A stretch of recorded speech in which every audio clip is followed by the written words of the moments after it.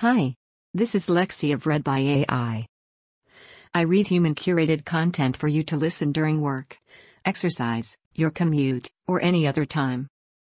Without further ado, hell yes, we're going to take your AR-15 by Caravat from Mother Jones. On the debate stage in Houston Thursday night, former Texas Rep. Beto O'Rourke promised to do the very thing that congressional Democrats have been promising all week not to do: take away your guns. Well, some types of guns, anyway. Hell yes, we're going to take your AR-15.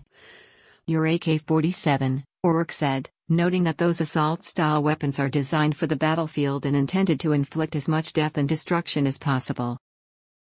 This isn't the first time O'Rourke has made this assertion, though it's certainly the most prominent forum in which he has done so.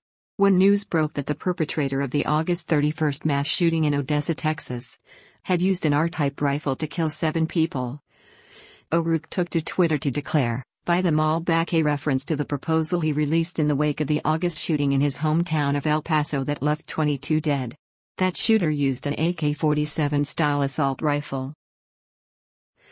Since the El Paso shooting, O'Rourke drawn new attention to his struggling White House bid with radical candor on the topics of gun control, racism, and immigration.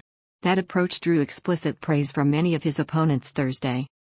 And even if they haven't quite matched O'Rourke's rhetoric, many of them are backing the type of ambitious gun control legislation that previous Democratic presidential candidates had shied away from.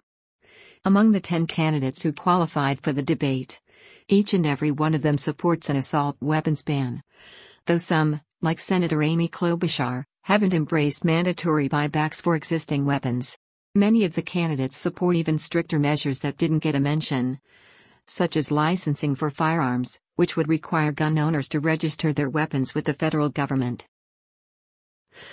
The presidential candidates' positions stand in stark contrast to the situation in Congress after a summer of mass shootings in El Paso, Odessa, Gilroy, California, and Dayton, Ohio. Since February, Senate Majority Leader Mitch McConnell, RKY, has been blocking a House-passed bill to require a background check for every gun sale. Senators Joe Manchin, DWV, Chris Murphy, Democrat Connecticut, and Pat Toomey, Republican Pennsylvania, have been in talks with the White House to come up with a compromise background checks proposal that President Donald Trump, ever the waffler on gun control, might agree to sign. Right now on Mitch McConnell's desk are 3 bills: universal background checks, closing the Charleston loophole, and passing my bill to make sure domestic abusers don't get AK-47s, Klobuchar noted during the debate.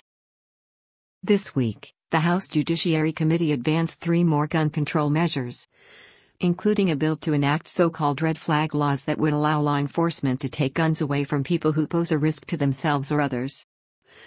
But congressional Democrats' legislative package is nowhere near as ambitious as what the presidential hopefuls proposed on the debate stage in Houston.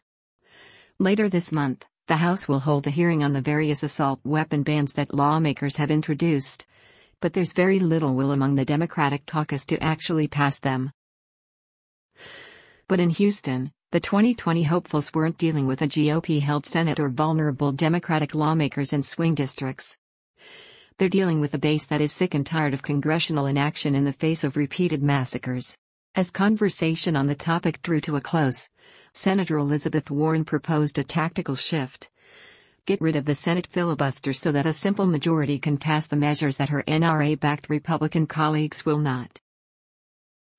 Thank you for listening to Hell Yes, We're Going to Take Your AR-15 by Caravat. Please subscribe if you would like.